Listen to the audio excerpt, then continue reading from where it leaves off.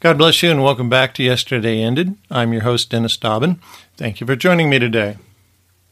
So what kind of attitude do you have when you approach your Heavenly Father? I once knew a believer whose prayers never used the word Father, let alone the words Abba or Daddy. It was always just God. How's your relationship with Him, with your Heavenly Father, your Abba or Daddy or Papa? There are times for different attitudes, different postures, if you will, but what's on my mind today is how do we draw nearer?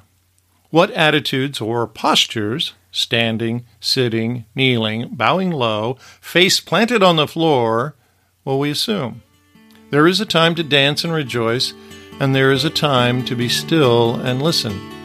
So give a listen.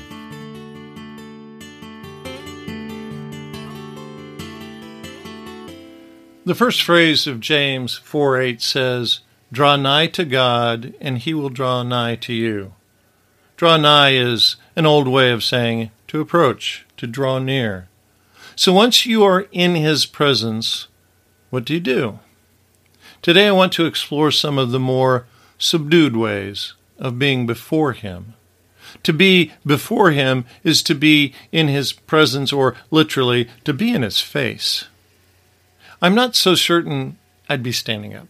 But besides physical posture, what might be the attitudes and actions of our hearts and minds? Let's take some time today before Him. Stillness, the motion to move closer, inclining and reclining towards refining my intimacy with God. Know that He is God.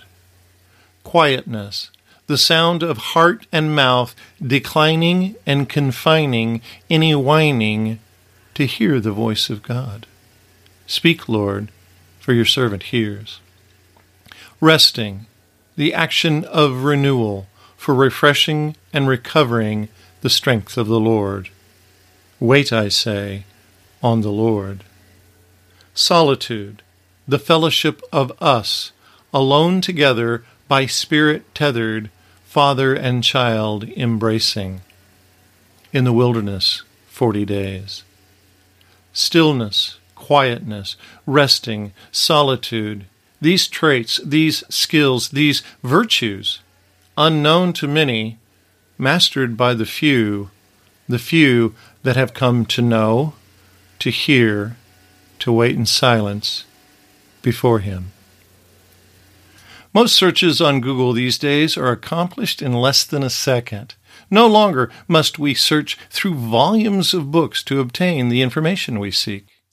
We enjoyed fast food primarily because it's quick. Duh, it's fast food. And you can even get healthy food quickly in some places. The point is, it's fast. People in modern societies expect things quickly these days. The idea of waiting is a bad idea for most businesses. Add to this the erosion of our attention spans. Even in slow-paced movies, such as documentaries and simple dramas, the average edit is less than half a minute. In action movies, it can be as quick as 3.5 seconds. So what does all this have to do with our relationship with God our Father? In the first phrase of Psalm 46:10, we are admonished to have a different mindset. Be still and know that I am God. Psalm 46 begins with this verse, God is our refuge and strength, a very present help in trouble. The psalm also ends with the phrase, the God of Jacob is our refuge. The gist of this psalm is that God is stronger than the nations and Israel need not fear. God is their refuge. God will deal with their enemies. Therefore, what they need to do is to be still and know that He is God. What does it mean to be still? It means to lower oneself, literally, to sink down or to relax. Grammatically, it means to calm yourself. The next phrase, know that I am God, grammatically is a command. Know that I am God. Learning to be still in our fast-paced society is difficult. We're told to hustle and get up and move and to push forward. But there are definitely times in life when we need to step back, slow down, and consider the deeper things in life. Knowing God and learning to hear His voice is our greatest endeavor. But truly, it is not accomplished by speed or great effort on our part other than to learn to be still. I recently had the joy of walking through a very large field that had been left alone. It was full of weeds, but then also it was full of very wonderful, amazing little flowers. A quick pass through the field would have left me unimpressed. But as I slowly walked from splash of color to splash of color, I enjoyed a splendid array of white and purple and yellow shining examples of our Father's creativity.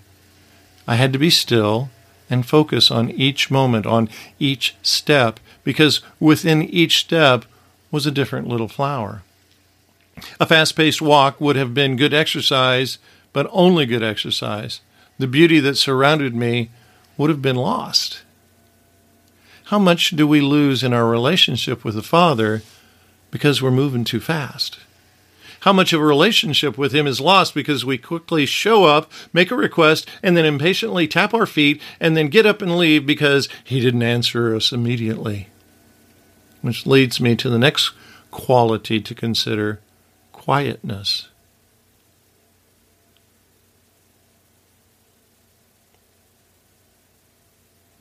That was 5 seconds of silence. Had I gone 10 seconds, you would have been checking your device you're listening to me on to make sure it was working. In radio and other audio media, dead silence is deafening. Learning the skill of being quiet is something we endeavor to teach our children. There's the old saying, silence is golden. So true when it comes in our endeavors to hear the voice of God. The other phrase that comes to mind is the reproof, I know you're not listening because your mouth is moving. Hearing the voice of God is much easier when we ourselves are quiet. If I am endeavoring to hear a friend's voice in a loud restaurant, I have to focus on them, and I have to keep my own mouth shut. When the prophet Samuel was young, the Lord called out to him in the night. Samuel, being inexperienced in hearing the voice of the Lord, thought it was the prophet Eli calling him. Finally, after a number of times of Samuel running into Eli, Eli recognized that it is the Lord calling out to Samuel. He tells Samuel to go back to his room, and when he hears the voice of the Lord, he is to respond by saying, Speak, Lord, for your servant hears. First of all, we should definitely have an expectation that the Lord will speak to us. Because of the constant love the Father has for you, He will stay in touch. He is a good Father. So if we truly have that expectation, then we should make time to be quiet and hear His voice. So in this time we make to be quiet and hear His voice, we need to be at rest, at least mentally. Some people enjoy going for long walks in quiet areas and simply waiting for the Lord to speak to them. It is their time with Him. It is the time that they make to hear His voice. What are you doing to hear His voice? The Lord speaks to us in a multitude of ways, and He does it all day long. I'm amazed at some of the ways in which the Lord has gotten my attention and spoken to me. But I recognize in my life I have a desire for more. I crave a deeper intimacy with Papa. There are desires in my heart I want to converse about with Him. But if I'm being anxious about the things of my life, it clogs my ears and my ability to hear. So I'm learning to set aside time dedicated to resting in Him. I have a time of worship. I have a time of prayer for others. And now I have adopted a time of silence, which honestly is a work in progress. If you are hungry, you either go into the kitchen and make something to eat, or you go to a restaurant of some sort and buy something. You make an effort to be fed. What is your effort to be in His presence, to be before Him? Moses walked up on a mountaintop. Abraham went into the desert. Jesus went out into a solitary place and there prayed. More than once, more than twice. It is much easier to focus and be still and be quiet when you're by yourself. So where do you go to be alone with Him? You can go for a walk or a long drive or perhaps a hot bath. Whatever it might be, we need time alone with Him, undistracted. In our hectic lives, I recognize this is a challenge, but it is one we must face and become victorious in. To build any friendship, we must be with that friend by ourselves. I am blessed to have many friends, but that takes work. It takes picking up the phone to make a call, to have a conversation, or to plan time together face to face. To separate yourself from the rush of the world and turn your heart and thoughts to the Father must be an intentional action. True friendship is intentional. It's not an accident. It's not something that we do with leftover time, if there is such a thing. We must plan time and make time to pursue our intimacy with the Father. By the blood of Jesus, we have the right to enter into the presence of the Father in the Holy of Holies. We are seated next to the Father in Christ. What are we doing with such access? In the world, people pay big money to be in the presence of the successful people in life. You have the right and privilege to hang out with the Creator of the heavens and the earth. I challenge you today to make time to sit before Him, to be still, to be quiet, to rest in solitude with Him, and just listen.